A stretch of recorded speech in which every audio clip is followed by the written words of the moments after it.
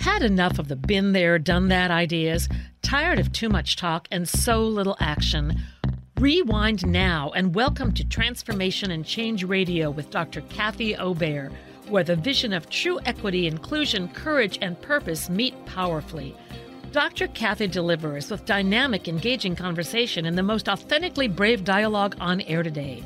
This hit show will challenge you to explore current issues of diversity, equity, and inclusion and deepen your capacity to choose courage to speak up to greater inclusion in everything you do. Fasten your seatbelts and accelerate your effectiveness to become a powerful change agent in your life, community, job, and society. Imagine true equity and inclusion and get the tools to really manifest your vision.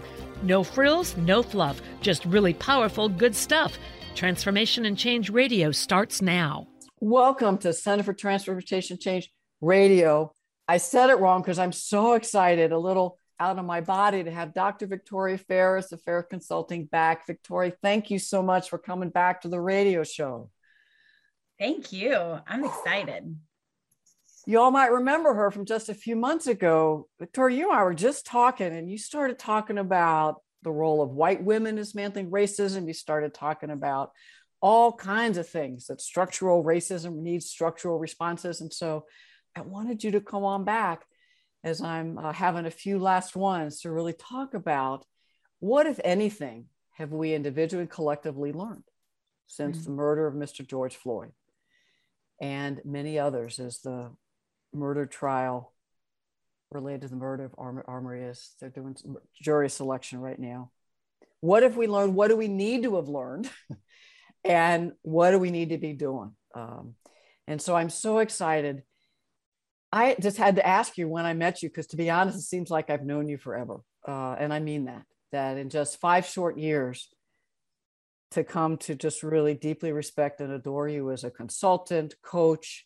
You come out of higher education where you were doing dismantling, disrupting, oppression of all kinds, working the politics and all that is why you just spoke truth to power. And now for 5 years, you've been doing Ferris Consulting, coaching, continuing to disrupt, shine a light on what needs to change, and tell me I'm wrong, meet people where they are, but quickly help them move faster than they might have thought they might have. Am I overstating? No, I think that's the goal. That's definitely the goal. Because whenever I'm with you, and I can't wait for more, whether it's community connections here or we're just talking, I feel challenged with what you say. I feel revitalized, and I see what's possible as a white change agent, leader, accomplice in the world. And I know neither of us are where we need to be, but I want to publicly thank you that you're helping me keep going and keep moving. Well, thank you for that. That is very humbling to receive. And I share the sentiment with you. I learned so much when we are in community together. So my hope is, listeners, you're reflecting, who do you have in your life, whatever your privileged identity is, but particularly white folk. Who do you have? And I'm not saying folk of color, indigenous folks. I'm talking, what other white people do you have? Who can you seek out so that you have folks to support you in your development, and also be that +1, +2 to see what else you need. We need to be doing, so that we don't sit back in complacency. So as we start, some folks may not know you very much. Why don't you tell us a bit about yourself and maybe what you've been realizing and learning since the murders around Memorial Day 2020, and particularly when Mr. George Floyd was murdered. Thanks, Kathy. Let's see. I mean, you just gave such a good synopsis. And when you reflected back to me that I've been running my business for 5 years, I was like, 5 years. Look, that's what it says. Yeah, I know. But it also both feels like yesterday, and like I've always been doing this work. But my research focused on the roles that white folks specifically can play in disrupting systems of racism in the workplace and beyond. That's how we met. I was pursuing my doctorate, working on that research, and knew that I needed white accountability, a person who was external to my committee and academic responsibilities, certainly external from my participant pool, which was entirely people of color, who could help me expand my own perception, to challenge my whiteness, the places that I was missing. And so I continue to be tremendously grateful for the role you've served. And when you just said that as the reminder, it is so true. I think back as you were talking for so long, I was in community with lots of people of color, but really reluctant to be in community with white people because that made me feel good. And I could feel like the good white and not actually have to be challenged. And I remember it was actually maybe 6 or 7 years ago. It wasn't long before I pursued the research that I think I met my first white change agent up close who kind of gently nudged and pushed and made me uncomfortable. And I do think it's such an important component. So I digress, but a big part of what I do is support coaching for white folks and also finding ways to facilitate that type of community because I think it's essential. The second part you asked me about what I have learned, and we could have a whole hour just to talk about that. The biggest things I've learned though, I almost feel embarrassed to say I've learned this because I knew it, but if I'm being really honest, I don't think I really knew it. Just how fickle white folks and the white collective is. And some of that is like, even I was talking to a colleague about business yesterday and how, for a while business was booming. Everyone wanted a consultant and a training. And then all of a sudden I was like, my bank account is about to run out. And I had to have even just like real talk with myself about it as a business owner that, my business model can't be sustained on the ebbs and flows of the white imagination and kind of what's like popular right now. But I think I also feel embarrassed because when I saw white folks flood the streets at Black Lives Matter protests, I remember saying to some other white activists, like, this feels different. I did too. Like, yeah, like we've got something here. And then even before the election, but especially after the election of Joe Biden, it's like a silence.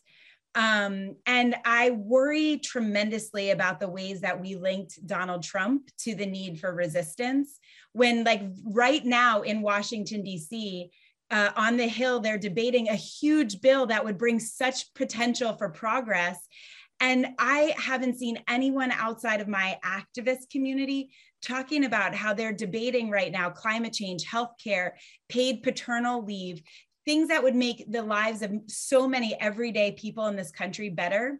But because it's Joe Biden in office and not Donald Trump, I think we're not paying attention. And I think we can't divorce the fact that we've been living through a pandemic from all of it. I think folks are exhausted and living in trauma for such an extended amount of time. But the biggest takeaway is even the folks who really dug into listening and learning, who have read books and joined discussion groups and attended webinars, it made me realize how much more individual and how much deeper the learning has to be, because it can't just be intellectual learning. So that's important. We can't do the work without having an intellectual understanding of how racism manifests and what it does and how it exists and systems and all that stuff. But I don't think we have the capacity to regulate our own bodies to stay present through the discomfort long enough to see sustained change. And so that's why these days I'm like all in on coaching. How do we build self-trust? How do we stay grounded? How do we learn how to push through discomfort? Like, I just think there's a lot of individual capacity building to do. I join you that I'm seeing particularly white leaders, managers pull back. Like, that's enough. And I think it's all related to what you're saying is they've triggered themselves. You're using regulated as language. It's like, I've done enough. I know enough. And now you people of color are being unprofessional. You're being insubordinate. You're pushing too much. You're not grateful. We hired you. And so those racist white supremacist beliefs of white people are right. The way we do whiteness is best. People of color, they're lucky we let them in. And if listeners are finding themselves a little bumped by how clear we're being, these are the dynamics that I've noticed more since the murder of George Floyd, because I've been paying attention more. I too, naively, and And I had many folks of color when I said, oh, I think this is different. They're like, what's different? What's different? A little march here, a little march there. And unfortunately, folk of color said, we've been doing this for decades. You're just waking up, white person, me. Because I'd never used the term anti-Blackness before. Talk about embarrassed. And when I said that to some of my colleagues and friends of color, I do anti-racism work. Oh no, we've used it. I'm like, I don't remember it ever being used in our Social Justice Training Institute. And then they paused. So I'm committed to what I want to do differently, and not just performative use terms, but I've been digging into what is white supremacy culture and whiteness more, and how does it show up in me and others? And that's that deeper self work. Because tell me where I'm wrong. When somebody really asks me to look at urgency and need to be comfortable and top-down decision-making, and I could keep going. That's some of the Tema Oka and Candace Jones work, and I know other folks, just how ways white folks have set up organizations. I'm like, I succeeded. And if I change them, I have to admit that I perpetuated systems that privileged whites and discriminated against folk of color, and that I got ahead on the backs of people of color. Mm-hmm. That's a lot of deep self-work. Mm-hmm. And I would add to that list the metrics, objectivity, and data driven. And, you know, if there's like a thing I could beat from a drum these days, it's that lived experience is data. Like, I'm just so tired of, if it's not on a survey, or if we didn't collect the data in the right way, we're going to ignore. But when you've had 5 people of color resign in 6 months and all of them have not gone to exit interviews, that's data, but we don't want that data. And that's another way that I think we allow the system to perpetuate itself. I could go on about that white supremacy culture, but I'm with you. There's something else you just said though, Kathy, which is, I think, the thing you really have taught me the most, which is empathy. You know, you said if someone's listening and feeling bumped about sort of how direct we're being here, welcome. And I mean, I've had my best learning on the times where I feel bumped too. And I think there has to be some empathy for the experience that folks are having. And I can most directly relate to white women. I think for white queer people, there's a lot of overlap because, you know, we can know the harm we've experienced and often not recognize the ways we've perpetuated it.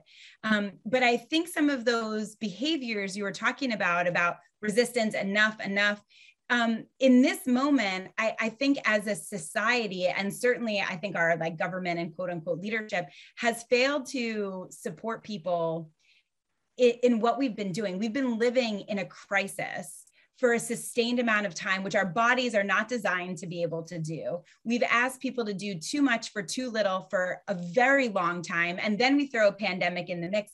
And I think right now people are clinging to the idea of normalcy so desperately because we're just so like drained from everything else.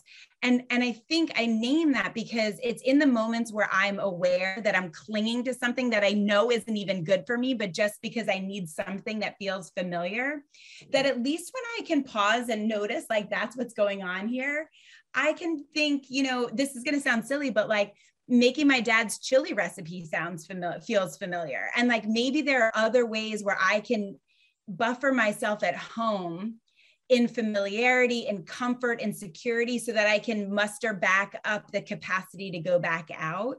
But I think white supremacy culture divides us from that self-reflection, right? It's so focused on productivity, urgency, the things you just listed, that no one's rewarding us for self-reflection. And I think if we did a little bit more and a little bit more just honest reckoning about, you know, this is really hard. It's hard to be a parent right now. It's hard to know how to care for my kids right now. It's hard to watch my kids some days because I can see that they're hurting right now. It's hard to do that with students and organizations, right? And so then we cling. And I think that's when we start to really cause harm. And I think especially after we made all the statements and said we were committed, now to cling is particularly violent. The violence of the inaction and the backsliding on folk of color who might have a tiny bit of, well, maybe I'm going to wait and see. And just the years of racialized trauma and violence has been, so many of my colleagues and friends just reactivated every time there's something on the news. So yes, just the murder of George Floyd and all the trial, and Ahmaud Arbery.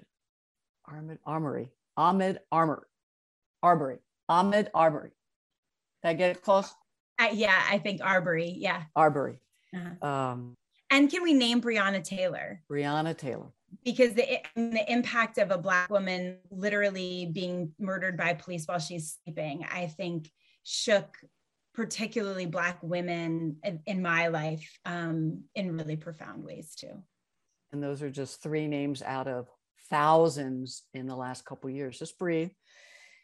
And I lost my train of thought. It's okay. So what I'm noticing, and I'll get back there, I have little bandwidth, I'm exhausted, and I'm white. So as we think about the racist implications of folk of color, how they might be feeling, and they've been showing up in organizations however long they've been in them. I lose words, I can't remember names more than before the pandemic. Your point, which I love, is as we start to do dismantling racism in organizations, calling leaders in to do what they said they would do, also having that empathy of how are we doing? By group membership, what's your life been like these last 22, 23 months? And having some healing space, what structures need to be in place, self-care, community care, accountability groups, I meant affinity groups, and to not stop at how are we doing in these times, but enough nourishment so that we keep going is what you were saying with your dad's chilling. Mm-hmm, mm-hmm. Self-care, community care. Our systems are not set up and people are coming back to work. Let's go, come on. Yep. And I was just going to add that there's a great resignation. I've heard folks kind of call it that, right? So not only are we back to work and back to normal where we were already overworked and undercompensated, now folks are being asked to do 2 and 3 people's jobs because there's a quote unquote labor shortage. And I think an increasing number of people who are saying, I don't want to live like this anymore, so I'll figure something else out. And I think higher education is being particularly hit in this way because for a very long time, I think we've been sort of gaslighting this idea that if you do it for the students, you don't need, like doing it to feel good and eat pizza is not actually a good alternative to a sustained income and livable wage. But I think it's only going to get harder we see that the resignations are on the increase. I don't think we've hit the peak yet. And quality of life, income, toxic work environments. Mm-hmm. And so as we think about how white folk continue to perpetuate toxic racist work environments and other kinds of oppression in the work environments, I need to breathe, and folks listening might have turned to stop. They're like, this is overwhelming. And if we can't have the resilience, and you call it the body regulation, to stay present with all that needs to be addressed,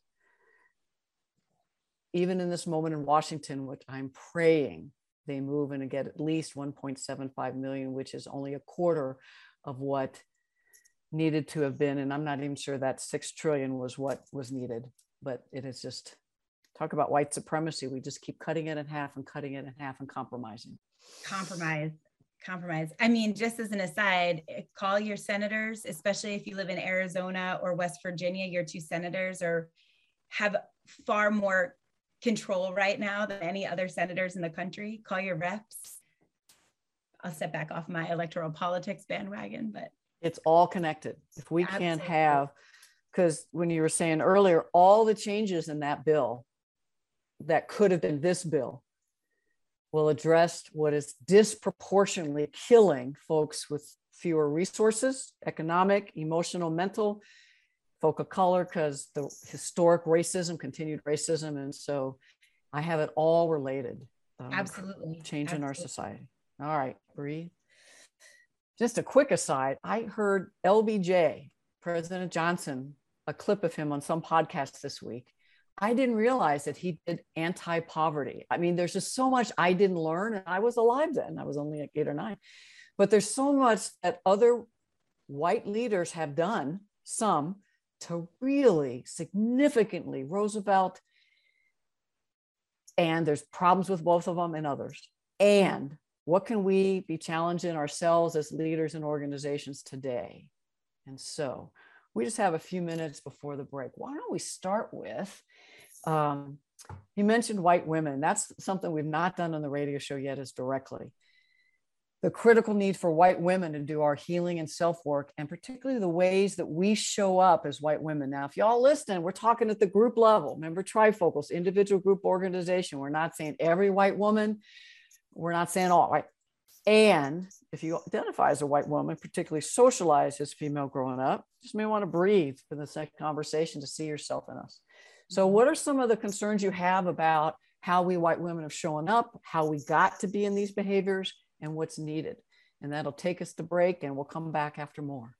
Yeah, I think about the ways that I was socialized, and I was socialized by feminist parents who I think were pretty progressive for their times. But I think about the ways that even at 6 or 7 years old, right, you get to, I don't know, Christmas, whatever, grandma's house, and it's give her a hug, even if I don't want to. Give her a hug. Sit on your grandfather's lap.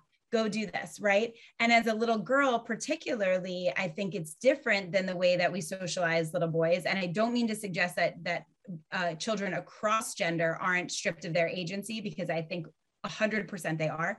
And I think it looks different. And so recently with my coaching clients, the topic of self-trust has been coming up so often.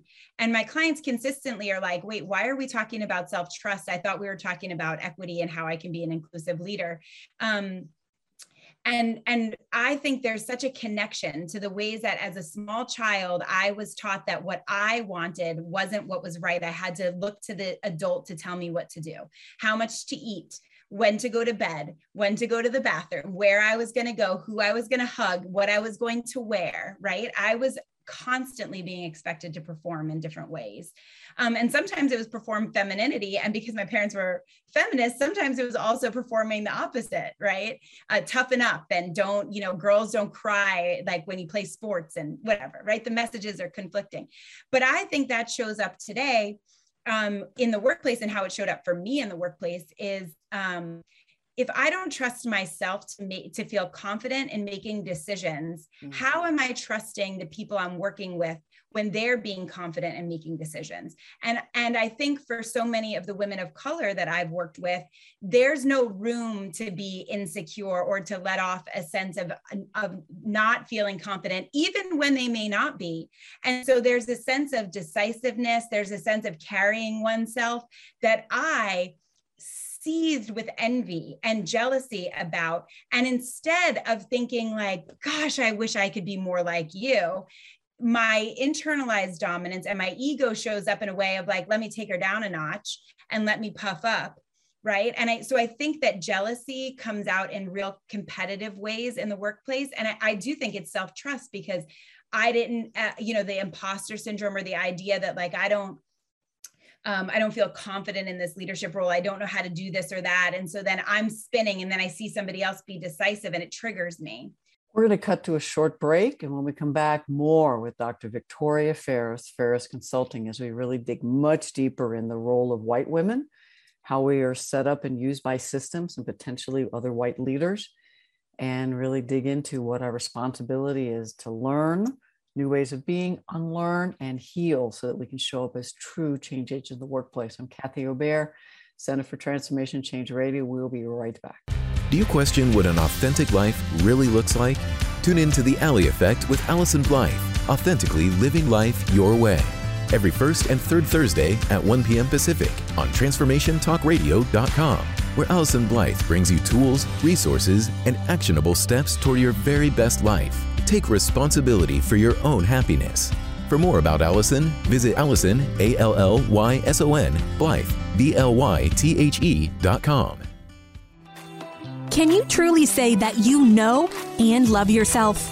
Courtney Cottrell is an author, speaker, and 21-year active duty Master Chief with the U.S. Navy, here to encourage you to take back your power and live your life with intention and purpose. Tune in to Unapologetically Favored every fourth Thursday at 11 a.m. Pacific on Transformation Talk Radio. Walk in your purpose.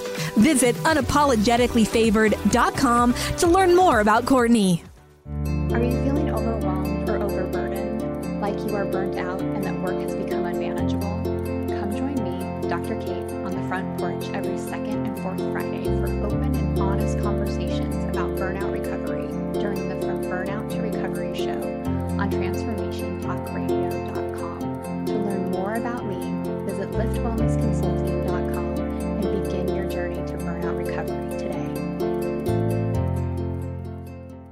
Are you feeling lost in this journey we call life? When you awaken the truth of your patterns, limitations, and beliefs, you can start to heal relationship with yourself, others, and your circumstances. I'm Ritika Rose, life coach, author, and speaker. My mission is to help you align with your most powerful, authentic self and transform how you experience your inner and outer world. Find the confidence and peace to live the highest version of your life. Visit RitikaRose.com. Introducing The Brilliant Black Man Show with Melissa Johnson. Tune in as Melissa shares the stories of successful Black men across the country. This show is designed to change the narrative of how Black men are portrayed in the world. The show will highlight their brilliance and how they are making a difference in their family, community, boardroom, and the world. For more information on the show, visit wildministriesllc.com.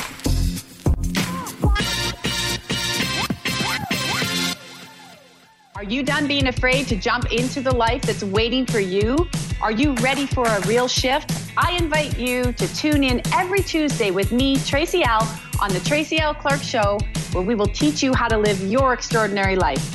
At 8 a.m. Pacific on Transformation Talk Radio, where I will provide the tools and the steps needed to help you transcend perceived limitations and move forward with an extraordinary life. For more information, visit me at tracylclark.com. So excited to be back here in Transformation Change Radio with Dr. Victoria Ferris Consulting, to continue talking about what's our role as white folks, and particularly we left off as white women who are socialized female, particularly our role in organizations that actually unintentionally we may be colluding, perpetuating, just trying to survive given sexism, patriarchy. And we might be being used intentionally by the system to perpetuate racism and white privilege. So welcome back, Dr. Victoria Ferris. Keep talking about what you know about, what you're learning since the murder of George Floyd around the role of white women and what we need to do differently. Well, Kathy, right before the break, you dropped the word enforcer and talked about the ways that white women end up insulating white men. And we got to go back to that because I think it is really spot on. And here's the thing. I really love the way you're inviting listeners to pause and notice if this is feeling a bump. And I just want to say this feels like a bump for me sometimes, but more than that, it triggers up like anger and resentment and rage. And I just want to name and hold space for all of that too. And part of my socialization, I remember literally sitting in therapy and saying like, I don't know how to feel angry. I either like cry or like want to go like kickboxing, or I just swallow it. Because again, it's not becoming of women to feel angry, right? I mean, Disney princesses, like again, the socialization there. So just naming that, maybe it's a bump, maybe it's anger, whatever's coming up though, I honor it. But I do think that, this role of the enforcer is an important one because I think women collectively, femme people, trans folk, are on the forefront of the labor of shifting the cultural narrative in this country. I mean, in addition to my academic work, I'm an activist. And when I tell you that it is often at least 80% of folks are female, trans, queer, femme people, largely the cis men that I see in organizing and activist spaces is a small percentage, and especially of white men. And so if you're listening as a white man, please get in the streets, find your local group. Your body is valuable and can play a crucial role in the resistance. But I think this enforcer is kind of a twofold, right? So we are asked to uphold policies and practices. I remember getting promoted and then immediately getting promoted because of my passion and commitment to equity work, and then being asked to fire the one Latina in the office. Right? We get put in the position then of having to support and uphold the system and be complicit in it. And I think that buffer is an important one, because what happens is then we come for each other, right? In the same way that I think white supremacy tries to divide communities of color, I've seen just in the last year, Asian communities against Black communities, they're all experiencing racism. So I don't know, but when we keep each other arguing with each other, these white men are over here on their yachts, like having a good old time. So I think that is such an important experience that you named and put voice to, that makes me freaking angry. It makes me angry. And it makes me angry that I was socialized in these ways. And I don't think my parents were like, let's raise her to be the kind of girl that upholds a white male patriarchy society.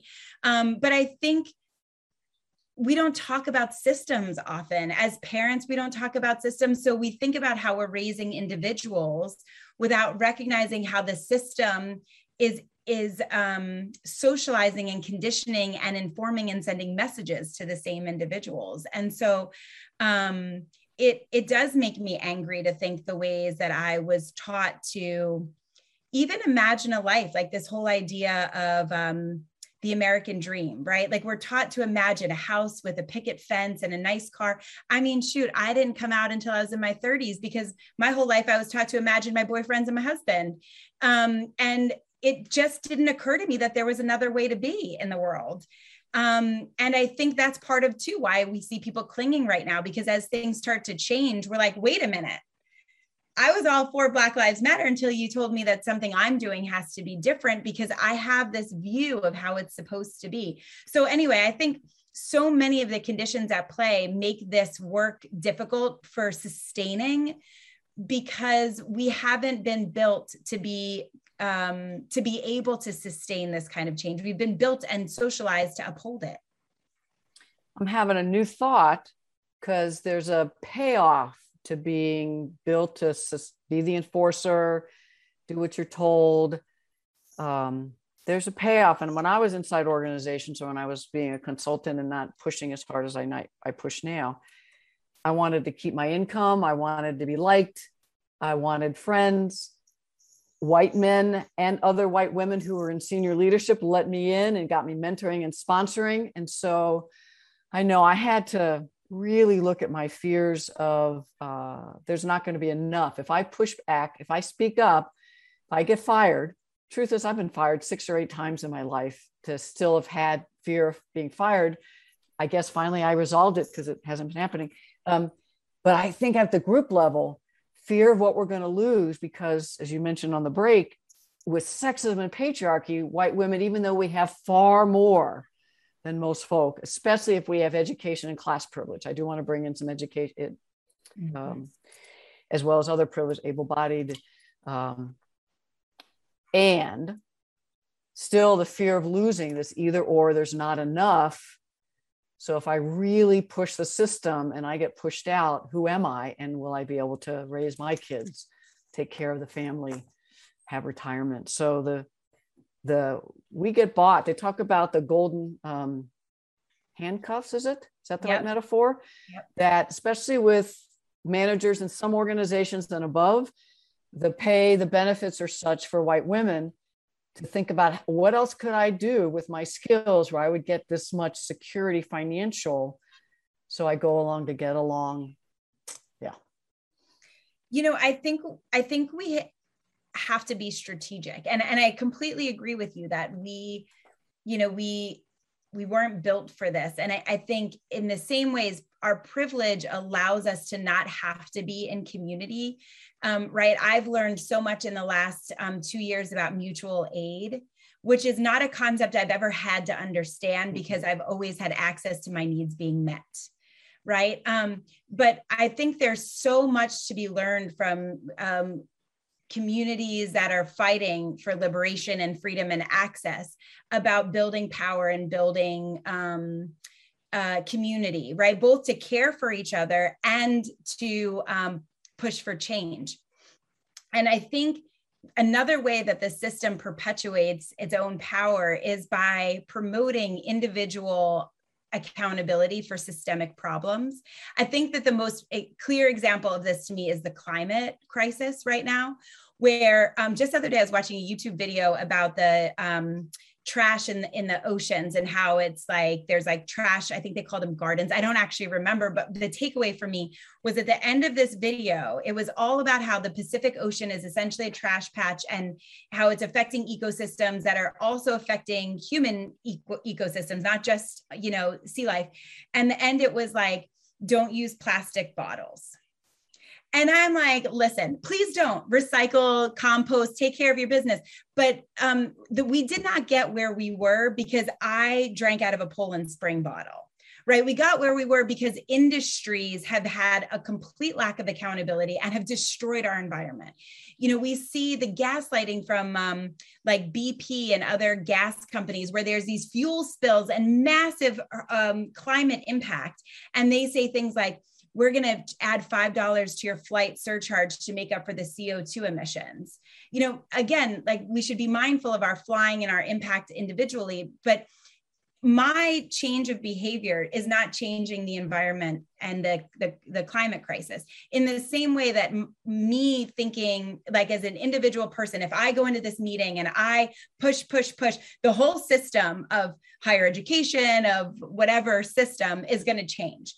No, can we make change? 100%. I'm not saying don't push. What I am saying is I think we need to build community. We need to be strategic.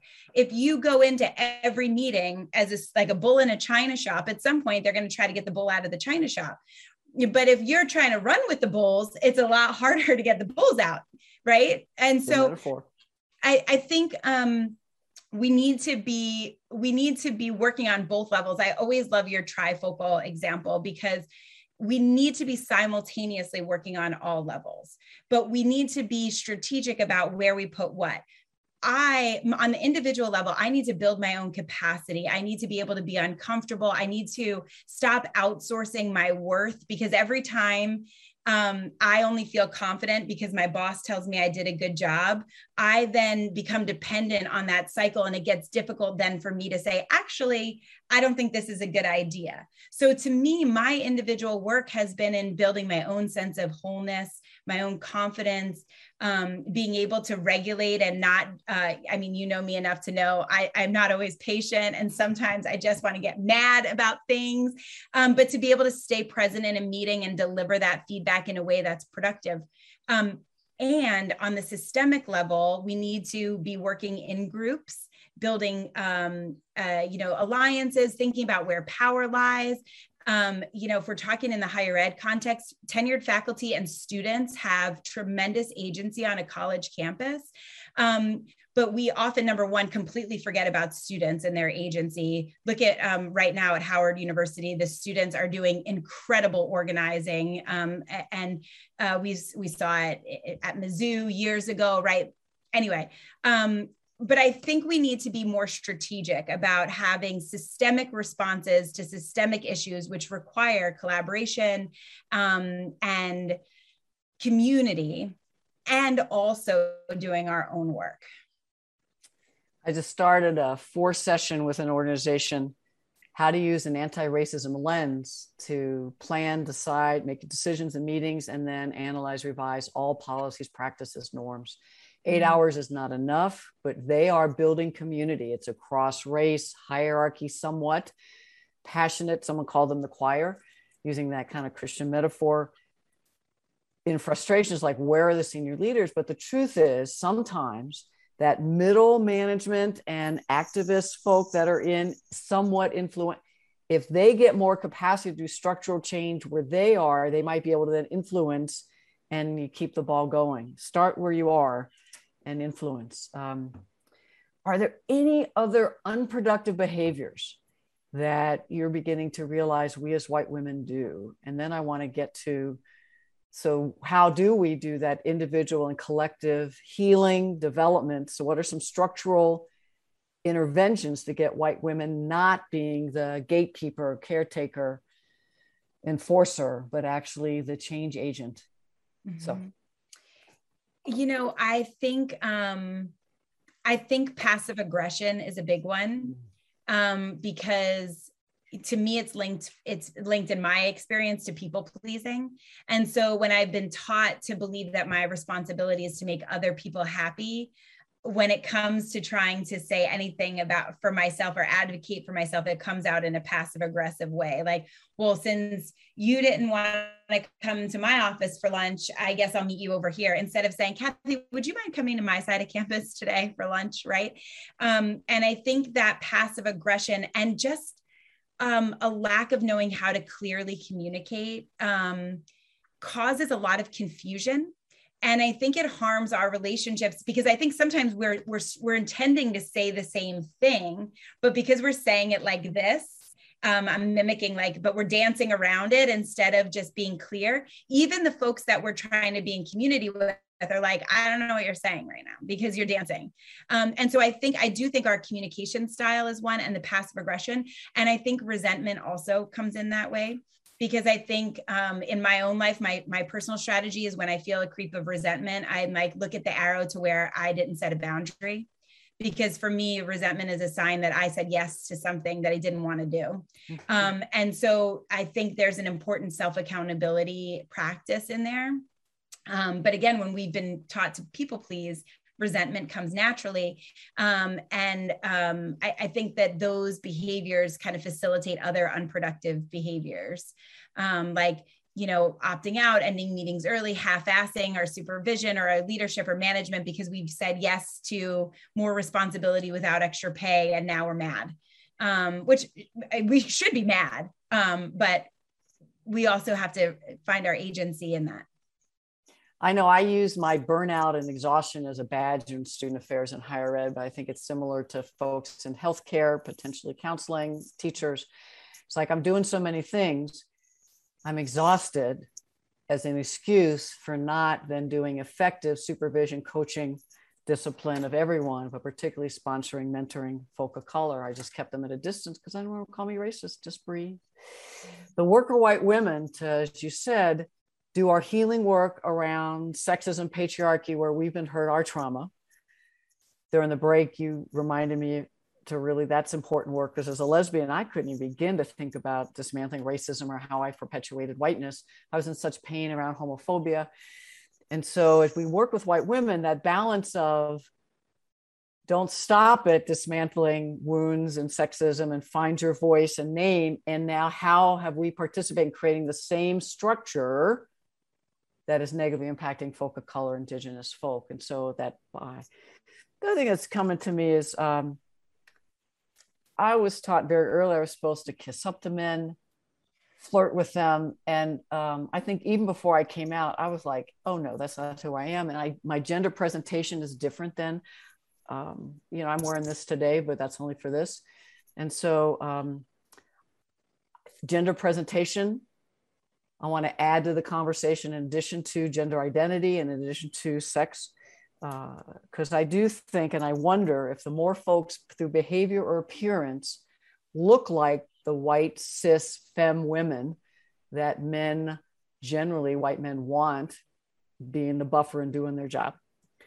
Notice that just came out of my mouth. I've watched women cross race, particularly white women, doing and doing and doing, and white men not being held accountable to do their jobs in the same way. So I just wanted to pop that in. Mm-hmm. So when we're working with white women having these intersecting identities, how are we socialized? Space to have some pain, rage around sexism. What else do you think when we bring white women together, especially who've been socialized female, what helps us do the healing work, and what do we need to be doing differently?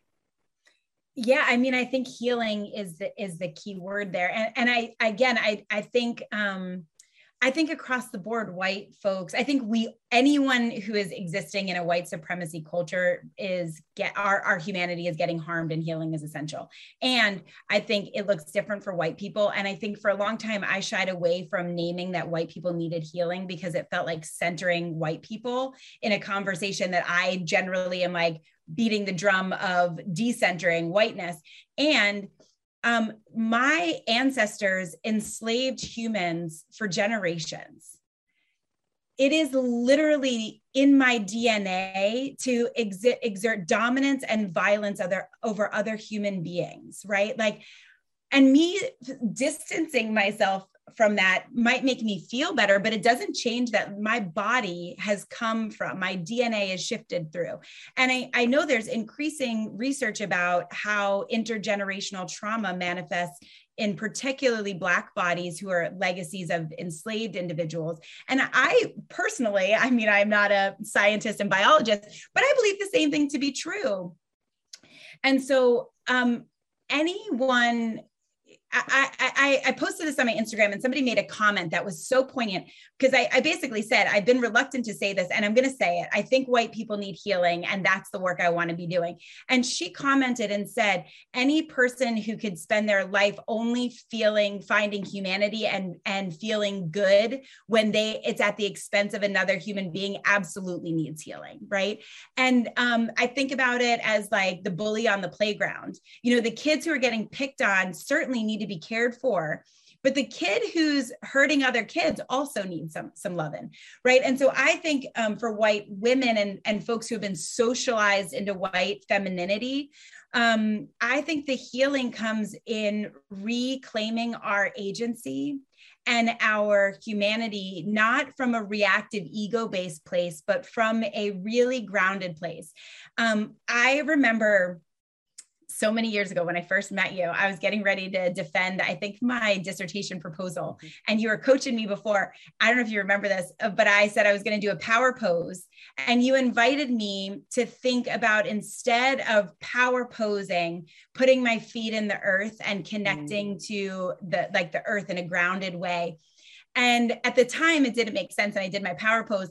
And now I understand that the power pose still cultivated a sense of power over.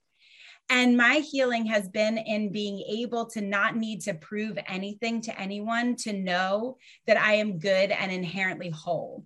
So if I displease my boss because I say the thing that they don't want to be said, I go home and still know that I am a whole person because I don't necessarily need that external validation. And so I think the healing lies in not outsourcing our worthiness, in cultivating self-trust, and in like reclaiming our voice. And for me, part of that also is recognizing how I've participated and colluded and why. It might have been survival.